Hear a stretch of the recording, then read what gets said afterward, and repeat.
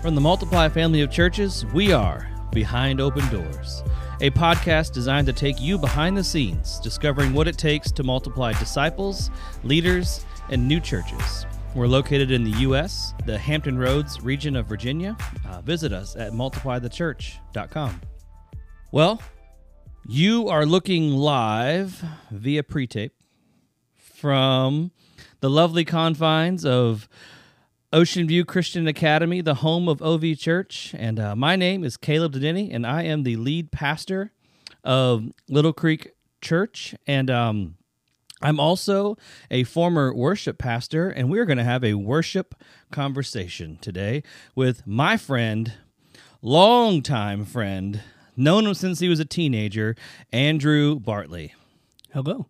It's nice to be here. I love having conversations with you, especially just talking worship and talking all these things. Yeah, man.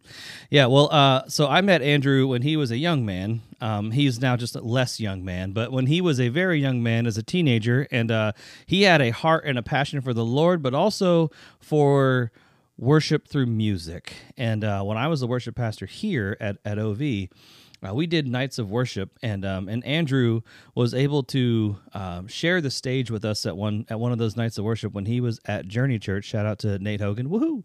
Shout out to Grant Thomas. Yeah. And so we had a great time of worship, and I saw his heart for the Lord then, and I saw his passion for music then, and it's so cool to see you kind of come full circle from that and be here and you are now the director of creative arts at OV Church. Am I right? Yes, sir. Yes. Cool. How's that going? It has been, I've been in this role for about 6 weeks now. It has been a blessing in every sense. It's something I've done in portions before, but in this style, it's completely different. It's been challenging in some aspects. It's been a blessing, like I said, in other aspects. But overall, it's been incredible. Awesome. Well, yeah, we're here to talk about worship, mostly worship through music, but also talk about how worship should inform the disciples and church planters, and just overall, how can we frame up the idea that worship should be embedded in our everyday life. Worship should not just be a song that you sing on Sundays that maybe you heard on K-Love on the way to church or on the way home from church. Worship should not just be something that we do on Sunday mornings, but we should be living a life of worship. And so we're going to have some conversations about that today. And Andrew, I want to hear maybe a little bit of your background. So you went from teenager on the stage at OV to now being a regular worship leader on the stage at OV. So can you fill in the gap between those two? Yeah. So as a teenager, filling in as a piano player, keys player, with Journey Church, I started there just kind of underneath Pastor Grant over there at Journey. Around 17 or so, decided I wanted to take the next step in ministry, went to a Bible college with a focus, graduated with a focus in worship ministry, creative arts ministry. After that, got removed from all worship, musical worship, stages, platforms for a while, needed to take a time to reset, and then spent 2 years from 2021 until early 2023 leading worship as a creative arts director, music worship director at a church out in Virginia Beach. And then again, God needed me to step back, kind of recenter who I was. And then 6 months ago, got a call from Pastor Jordan, who was one of my professors in Bible college, and just said, "Hey, we've got this creative arts director position that is opening up, and we want it filled, and we want you to fill it." And I was like, "All right, let's figure out what this could look like." And honestly, I wasn't taken 100% seriously at first, just because I didn't know if I wanted to step back into this. After having done it for 2 years as a young guy, wanted to maybe get some more years of life and experience under my belt before stepping back into it. But with prayer and talking with mentors and pastors in Florida, decided it was time to kind of step back into this role. That's really cool. It is hard to be in ministry as a young man, is it not? Oh, it's in so many ways that I can't even count. Yeah. Yeah, it's very difficult. It's really neat to see God's hand on your life, that even though you were kind of taken off the stage at times, you were still in his grip, right? And you were still being brought up in the faith, being renewed in his strength, and yeah, that's a beautiful thing. So I've got to go here just to kind of break the ice a little bit. Let's do it. I want to go, how far back can you remember worship music when you were like a kid? Like what is your favorite like moments in worship music? And I'll give a few of mine, but I want you to go first, because mine probably go back further than you, because I'm a lot older than you. That's fair. I think the one of the first things that really caught my ear with worship music was Hillsong's Live in Miami album. Ooh, that's a good one. And I'm not a drummer in any way, shape, or form, but the drum fills on that album are insane. The guitar tones on that album are insane. There's a drum solo on that With Everything, and I think that drum solo was what kind of caught my ear first with worship music. Like, okay, this is actually okay music. This is actually good music, because I've always had a love for music, but have always had this interesting relationship with Christian music or worship music, because I always just kind of attributed it to the 4-chord, the cowboy chord, it's easy music. And that album was the first time that I realized there were more textures, there were more sounds, there was more than just singing basic lyrics and basic melodies and basic chords. And so I think that Live in Miami album, 4 chords in the truth. More They say country music is 3 chords in the truth. Maybe worship music is 4 chords in the truth. Yes, but yeah, that Live in Miami was the first album that I think really, really caught my ear for worship music. Nice. I have. All right, then I'm going to ask you this: favorite hymn? Do you know what hymns are? I just want to make sure. Yes, I know what hymns are. Okay, what is your favorite hymn? That's a good question. I love How Deep the Father's Love. Okay. I also have a deep love for Jesus Paid It All. Okay. And I think mostly because those are two that as I said, I don't like the 4-chord worship music. Those are songs that I'm currently rediscovering and adding my own flair musically into. Nice. And so being able to allow the Holy Spirit to speak to me through these lyrics that are who knows how old, and then be able to bring them. Some of us know how old How Deep the Father's Love is, because we were alive when it was written. Am I? All right.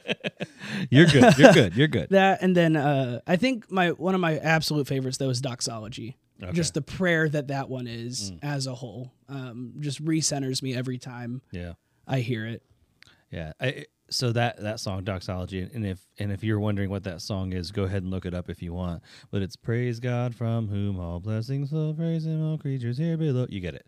But that song takes me back to my childhood, in the church, the country church in Pennsylvania, and we ended essentially every prayer time going into the message with Doxology. And I know that has happened around here too.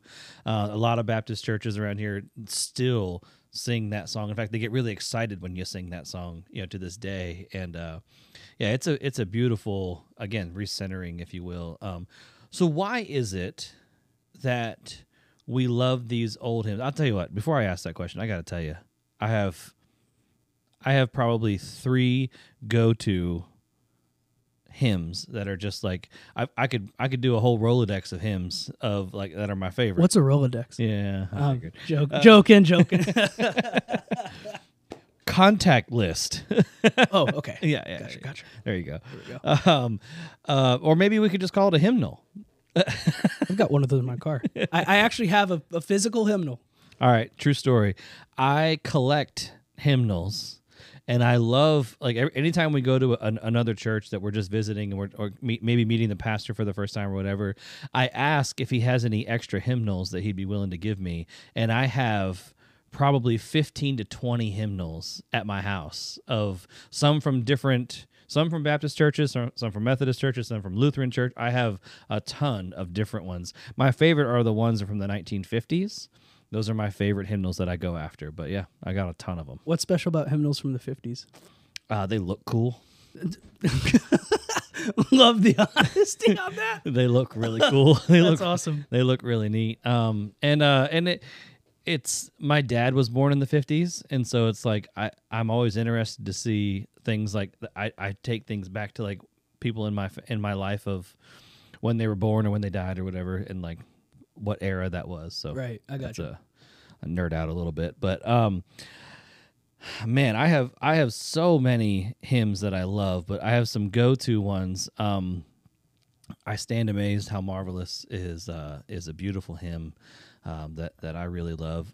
I Surrender All. Is like if you're not doing that as a response song often, you're missing out on a huge blessing.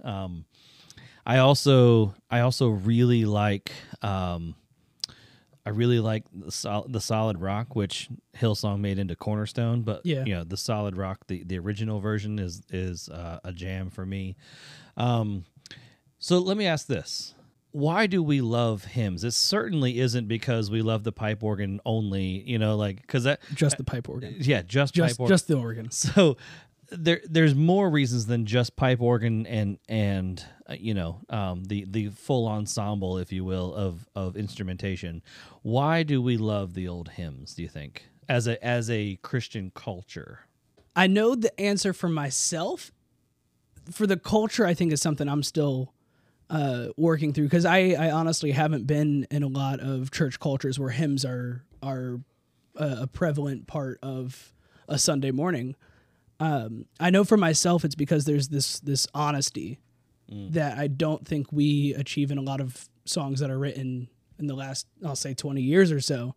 It feels like music today has gone more for, can I get clicks? Can I get money? Can I, whatever? And I don't want to put, words in the mouths of these artists. It's just where it feels from my standpoint. Yeah. And I think like Doxology is one of my favorites because it was written as this 3-piece prayer. Doxology was his morning prayer. He had another one for his midday prayer. And then the guy had another one for his evening prayer. And then he wrote another one just in case he woke up in the middle of the night.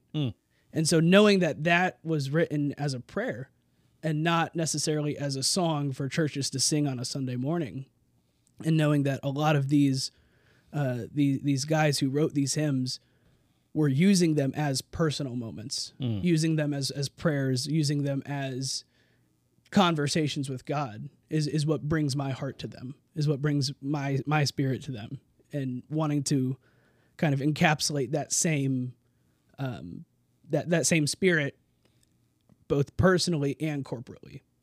Yeah, that's good. I think another piece of that, of why we love hymns, why especially I'll call them established Christians. I don't want to call them old people, because that would be rude, Robbie. We're going to call them established Christians. The established Christians, I believe they love worship music, hymns, because of the truth. Yeah. The truth that is in them. It is so rooted in the scriptures. It's so rooted in the content matters so deeply in the old hymns. That, quite frankly, I'm not that old, but I'm old enough to know that there could be no song ever written again about the majesty of our God, and we could just keep on rewriting these old hymns and keeping the words, but write different music, and we would be just fine. as a church. But there's beauty in the creativity of writing new stuff. I'm not saying that, but I'm saying there's so much rich content in the old hymns. I know that Charles and John Wesley wrote over, I believe it's like over 1,000 hymns. Ridiculous amount. Yeah, and Isaac Watt wrote a ton of hymns, and so we have so much history that is just rooted in gospel truth. Yeah. That I don't know, like you said, I'm not here to attack today's worship culture, worship scene, if you will. But I will say that I long for the content that is vertical. Yeah, not horizontal. And not horizontal. And I know that's why I want to really help our people, if you will, care about the theology that we sing, right? Talked about this a few weeks ago at our church, and, I'll give an analogy. We need to have the vertical right, because if we don't have the vertical right in terms of like worshiping up, right? Yeah. Like up, like singing to our God, about our God, instead of singing about what God can do for me. That's the horizontal, right? Yeah.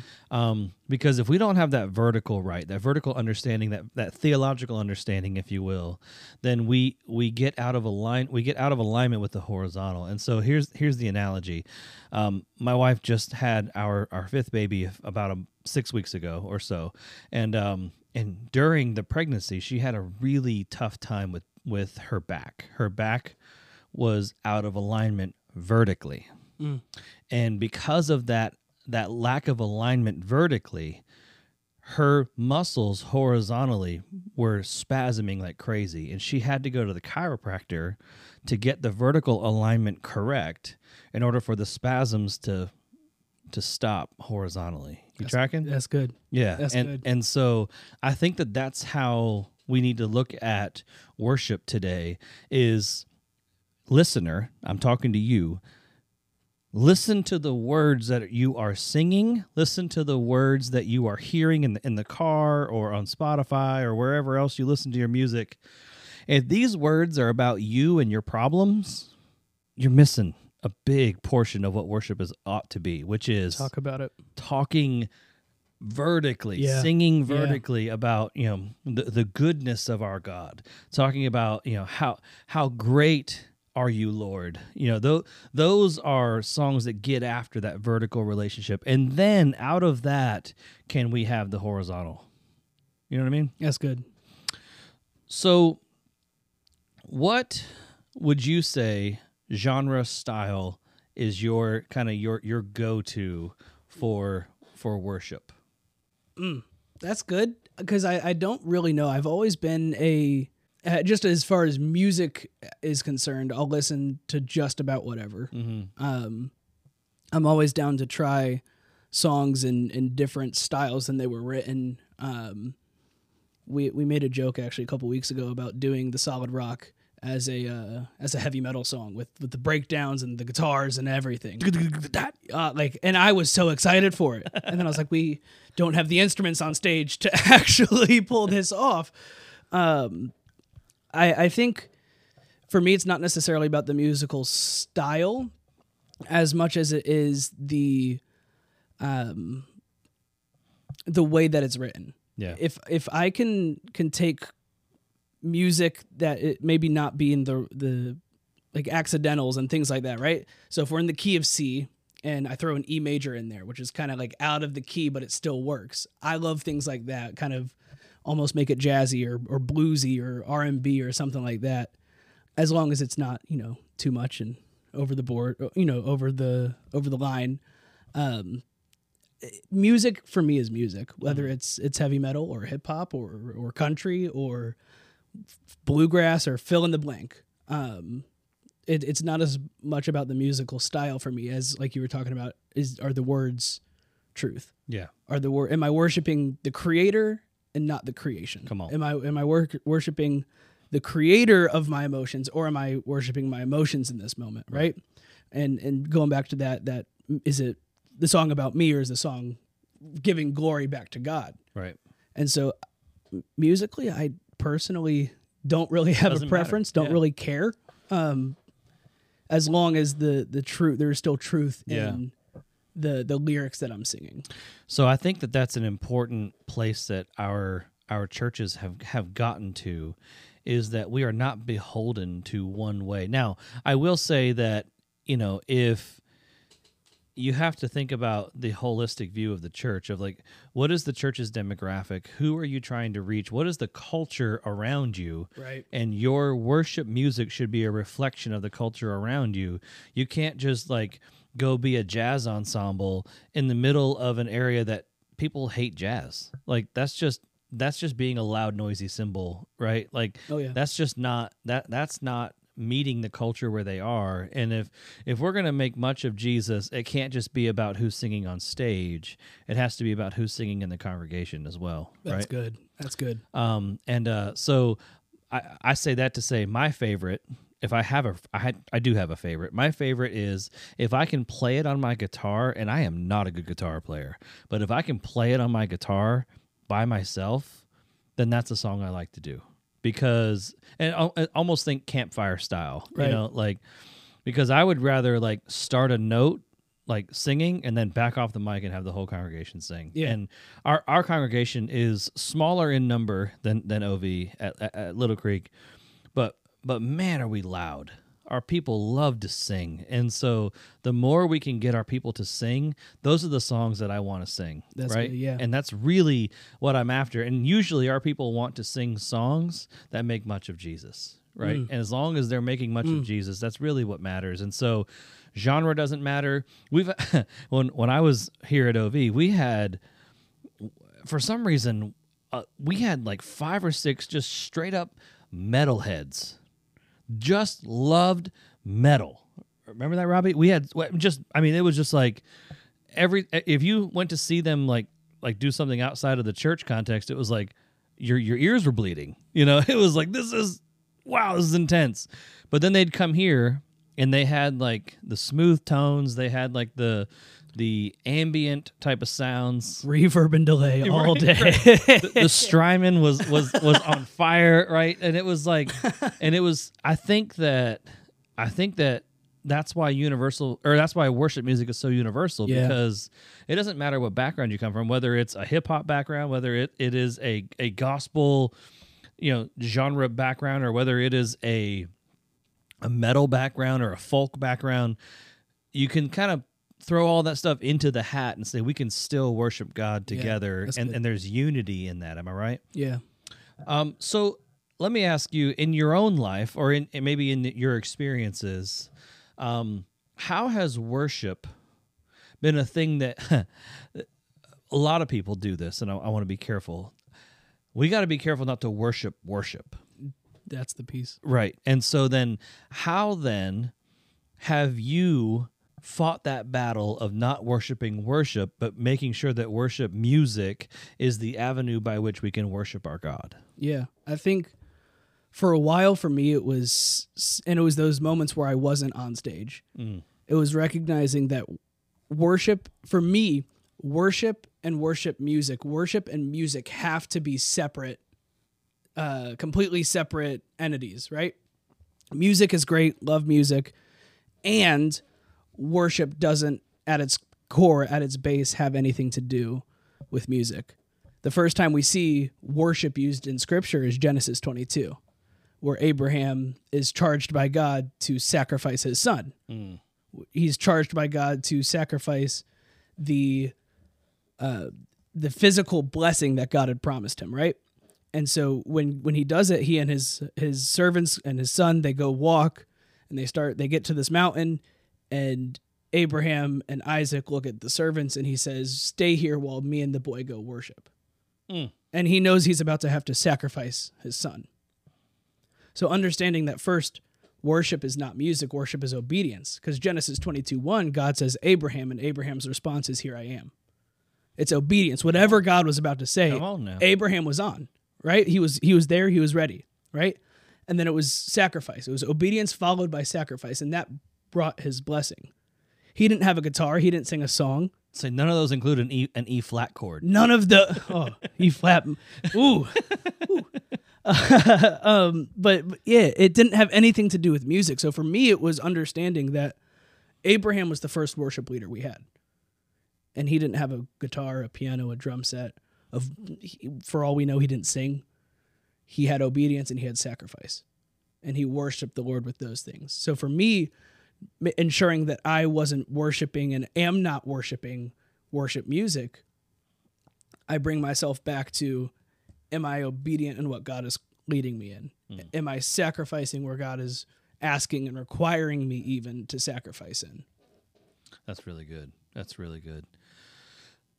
So as a people, so we're obviously called to worship God, not worship music, right?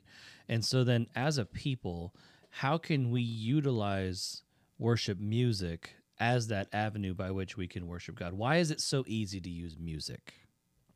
There's something about melodies that just gets stuck in your head, right? I go back to Joshua 6 with Jericho, right? It wasn't the military that went ahead. God called the worship leaders to go walk ahead, right? He said, "Go walk around the walls, right? Walk around the city. Do it all these times." Like I'm sure they walked around thousands of times, right? And it was just shout, and it wasn't shout at the wall. It was shout to the Lord. I think worship music gives us a place to worship God because melodies are our weapon, right? Our weapon against the enemy, right? We know that Satan, Lucifer, whatever you want to call him, he was the worship leader in heaven, right? And so it's the same thing that he used as his primary job is now our weapon against him, right? And in today's day and age and world, and it's a melody. It's not something where we have to, create all these equations and try to solve them. It's singing, "Praise God from whom all blessings flow," because it's singing that truth. We go to church and we'll remember a melody from a song easier than we'll remember a point that a pastor made. Hey, watch out. I knew you were going to say something. I was about to give a disclaimer there. Come on now. Give me a chance.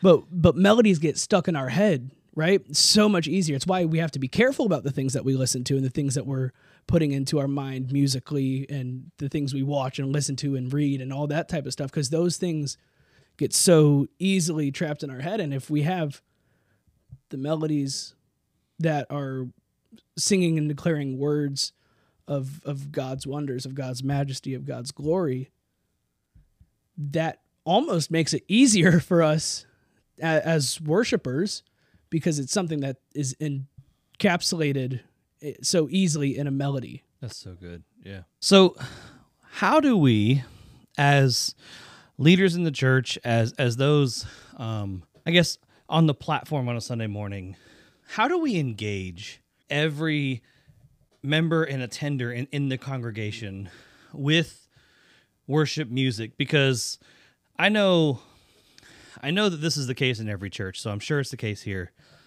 It just seems like you get a lot of men, specifically men. Usually I don't want to describe them too much, but I'll just say you get a lot of Joe Navy, Joe Plumber, average Joe kind of guys, if you will, that are probably here because their wife wants them to be. Hopefully most of them, or if not all of them, love Jesus.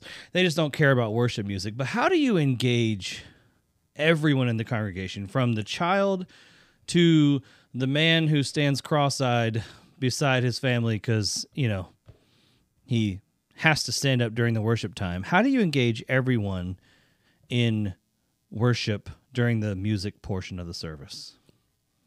That's an incredible question that I don't know I was completely prepared for. Oh, man. You're lucky you didn't get interviewed by me, by the way, because that would have been a question that I had in the interview. Oh, that's a really good question. I think part of it is, if, like you said, this is presumably a believer. Let's do both. All right. Let's do the believer who loves Jesus, is in his Bible, is praying, is leading his home. Let's talk about him, and then let's shift to the unbeliever who's maybe seeking, maybe looking for something, some kind of an answer that they're trying to solve in their own life. So let's do both of those men. All right. So let's look at I'm saying men because that's kind of it's usually usually the case. Yeah. It's going to sound harsh. I think part of it is conversations and helping individuals remember that worship isn't about them. It's the same thing you're talking about. It's not vertical, or it's not horizontal. I'm getting backwards here. It's vertical. It has nothing to do with. And again, it sounds harsh. Whether you want to engage or not, I don't think Abraham wanted to sacrifice his son, but it's something God was asking him to do. It goes back to that obedience and sacrifice. This piece. is why theology matters, right? Right. In worship, well, from what you're just saying, like theology is obedience and sacrifice. sacrifice, yeah. That's what worship is. It's not sing song. Right. That's It's good. it's okay to be uncomfortable. I've been dissecting this with myself recently about things in the natural versus things in the spiritual, and how those things in the spiritual go against what my physical thinks should be right. So sometimes raising my hands feels weird because it's a sign of sacrifice, it's a sign of surrender, it's a sign of obedience, and my physical doesn't want to do that. However, I know, like I said a second ago, Abraham didn't want to sacrifice his son. Come on. But he was obedient in that, so he got uncomfortable. If you want to see God do the miraculous, if you want to see, like, God promised Abraham the blessing of generations as numerous as the sand, right? If you want to see God do the miraculous, do the blessing, you got to get comfortable with the ridiculous first, right? God, when you withhold nothing from God, he's going to bless that open hand. I fully believe that. And that can be as small as singing a song that might make you uncomfortable. That could be as small as raising your hand or getting on your knees to praise. And it looks different for each person. I think there's that whisper from Holy Spirit that just says, this is where I want you right now. And it's in obedience and sacrifice and in recognizing that worship doesn't have anything to do with you. Point blank, period, over with. I'm sorry if it was harsh. Yeah, that's good. So how about the guy who is in here seeking, doesn't really know the songs that well, maybe, but isn't opposed to singing, knows that singing is a part of the church culture, but maybe doesn't have the words to sing yet. How do you engage that guy with being able to worship on a Sunday morning? I think sometimes we as worship leaders like a lot of wordy songs. It's cutting back on the wordy songs. Bringing it back to something that's easy to remember, easy to sing, lyrics that are easy to sing along to, not having these big grandiose words, but having, sometimes it's just, one of my favorite worship songs is Set a Fire. It's set a fire in my heart that I can't contain, that I can't control. I want more of you, God. And that's just about the entire song. For 11 minutes. For 11 minutes. For 11, sometimes 12 minutes. Some people call those 7-Eleven songs. Glory to God. Get you a big bite while you're at it. Because there's 7 words repeated 11 times. That's the 7-Eleven songs. I haven't heard that. That's good. And so I think part of it is having simple, embracing the simple, because the gospel itself is simple. Yeah. Embracing that simplicity in the lyrics we sing. Yeah. And also sharing the gospel through song. Because again, melodies are going to get stuck in people's heads. Right. We can use that as a little bit of a tool here. Find an annoying melody, sing a gospel truth over it, call it a day. Come on. Jesus loves me, this I know, for the Bible tells me. Like, we all know that from when we were 4. It's going to be stuck in my head the rest of the day. I sing that song every night to my 4 and 5-year-old. Every night. Good. That's we sing that song and we pray and we go to bed. Good. Yeah. Glory to God. Yeah. And, that's good. And but it's a simple melody. Yep. That's going to get stuck in their heads. Yep. And now, let's say they're having a bad day. They're having a bad moment. Jesus loves me, this I know, for the Bible tell. And now they're bringing those gospel truths. Yep. Through a simple melody. Yep. Back into their lives. This is bringing the gospel to bear on a 4 and 5-year-old, all the way up to the unbeliever who is seeking the Lord. Yeah. In some way, shape, or form. Yeah, that's really good. What can we do as worship leaders? How can we not only engage our congregation to worship with us, but what are some things that, like, yeah, we want to, like, impress upon those who are in the congregation singing, or we want them to sing. what can we do on the platform? You just said, sing easier melodies, or easier, maybe less wordy songs. What are some other things that we can do to make worship music a little more, to let worship music make the Lord more accessible to people? I think one thing that people love is vulnerability. Yeah. So if you have an experience with a song, share your experience with that song. Like for me, it's a little bit controversial in moments, but Howie Loves. It's one of my favorite songs. Who's Howie? I'm done with your jokes. You said yes to this interview. I never said I was a brilliant man. Oh man. One of my favorite worship songs is How He Loves. Is a great John Mark McMillan. And I have the first time that I ever led worship, it fell flat so bad. It was terrible until we got to that song. And I explained this moment of, there's a slightly controversial lyric in the original song that when it was explained, people were able to connect to it in such a deeper level. And so explaining songs, bringing yourself into the fold as to why this song, why are we singing this song again, right? Or why is this song being introduced, and bringing who you are as the worship leader, as the leader of that team, or even if one of your worship team members brings you a song and says, I think we should do this song. All right, why?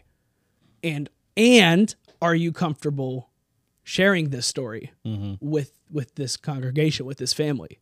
That's good. So that we can have a personal connection to these moments. That was an unforeseen point. That's really good. Well, no, I'm not. I'm not going there. So you took the other lyric. That's why I said it.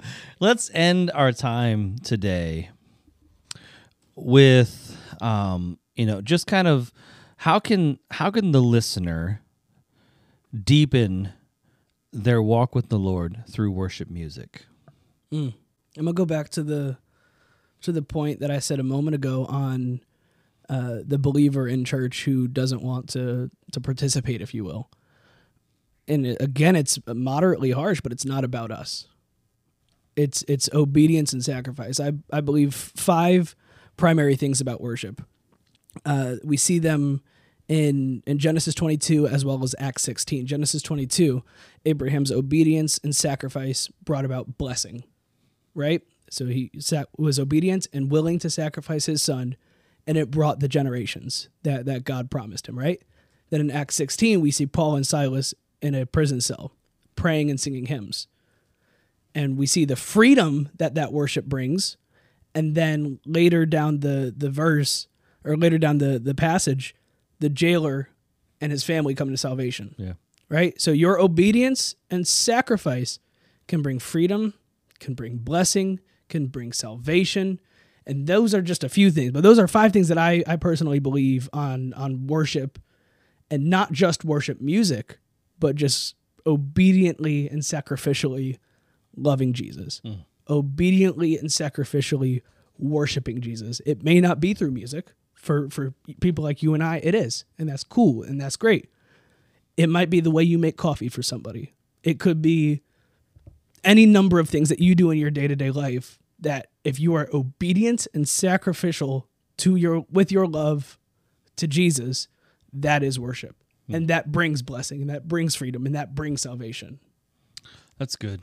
How then do we have kind of, in a way, discounted in this conversation music to say that worship isn't music, but how can we bring it back to say that worship music is important? If it wasn't, we wouldn't sing 3 to 4 songs a week. Absolutely. And obviously it takes about the same amount of time as the sermon, maybe a little bit less, but it wouldn't be at least the second largest portion of our worship gathering in the, if it didn't matter. So how do we then make sure that people have this balance between worship isn't just music, And worship- music is important. Yeah, but music is also important. So how do we bring that balance to bear on our people?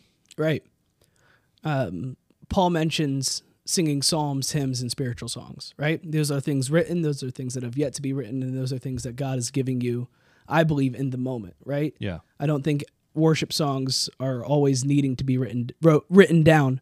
I think sometimes they're this powerful, beautiful moment. Maybe you're listening to Caleb, like we talked about, and you're hearing the song you've heard 100 times, and maybe you hear a different lyric. Mm-hmm.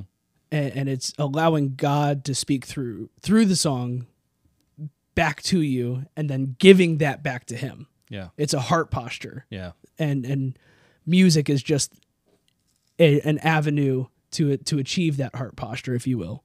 That's good. That's good. I like that. All right, let's finish up with resources. Okay.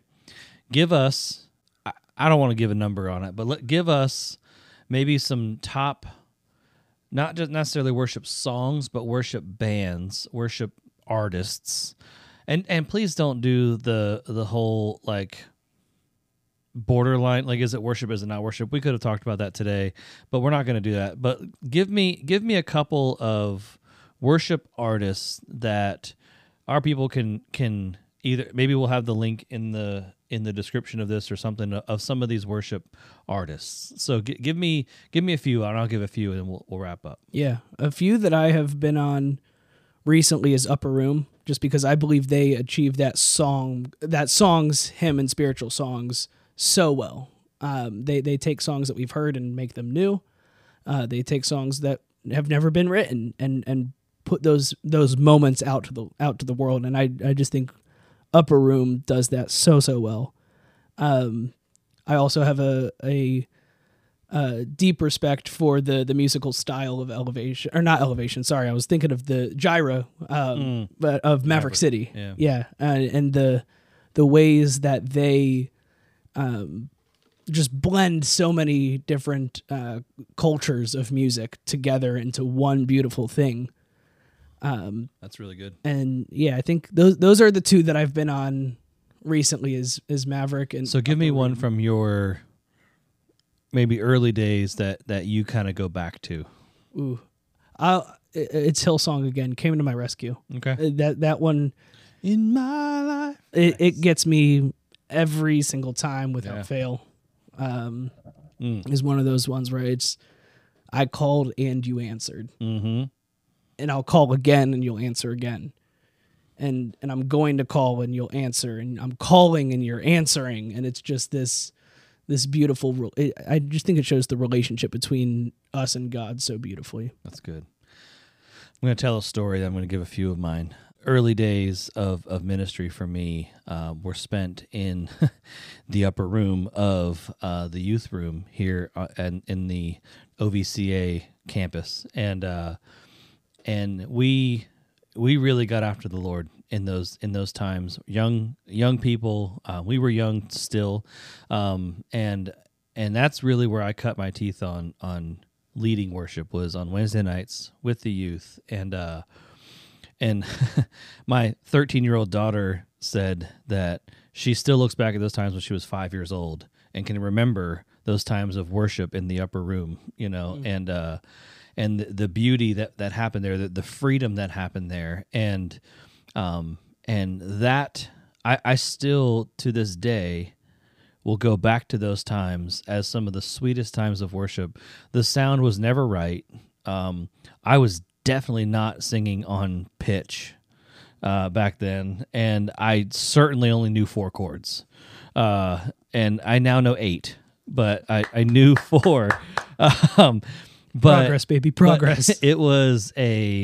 There was a beauty and a sweetness there of just being able to, again, have those truths washed over the youth, but then also over myself. Yeah. And I really learned how to be a worshiper in that context. That's good. And so I had to tell that story before we finished up. And I've got maybe 2 or 3 artists. For me, the one that has really been impacting my soul deeply is Psalms, Hymns, and Spiritual Songs by Shane and Shane. Their new album. It was actually recorded at Liberty University, and it was just a beautiful display of just like beginning to end of just worshiping the Lord. And yeah, there's some wonderful songs on there. And then Sojourn Music is another one that I've had a lot of blessing from. That's a little more nuanced, musically for sure, but even lyrically, it's a little more depth. A lot of what they have done is taken some old hymns and reworked them. A lot of the hymns by Isaac Watts. So those are two for sure. And and I there's some older Hillsong stuff that I still like. I go back to, like from those days in the upper Live room in Miami. Yeah.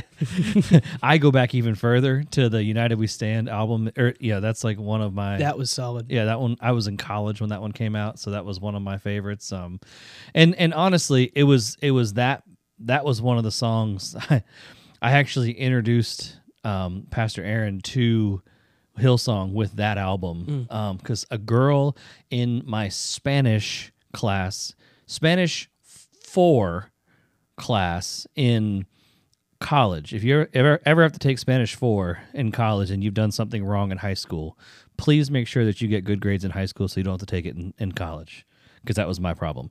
So I'm in my Spanish 4 class, and this girl, she went to a local church, and she gave me that album. She said, "Here, this is back on a CD. You ever heard of those?" It was a burnt CD. Yes, I know what a CD. Okay.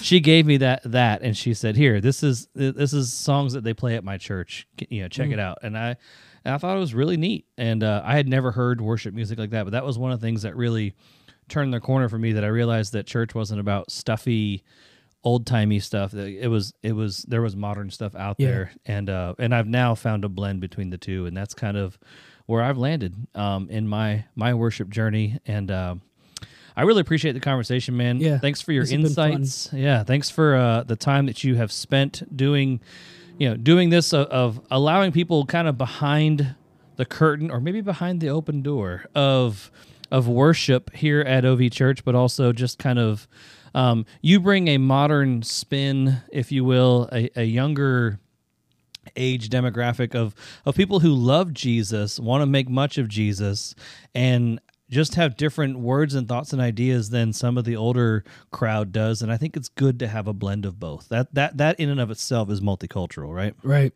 That's good. So appreciate you, man. Absolutely. Thanks. This is Caleb Danini with Andrew Bartley, and thanks, Robbie, for holding it down. Thanks for helping us with the Bod Pod. I really wanted to say it. The Bod Pod. You've been listening to the Behind Open Doors podcast, where we take you behind the scenes, discovering what it takes to multiply disciples, leaders, and new churches. Let the word dwell richly in you, and may God multiply your efforts for the kingdom.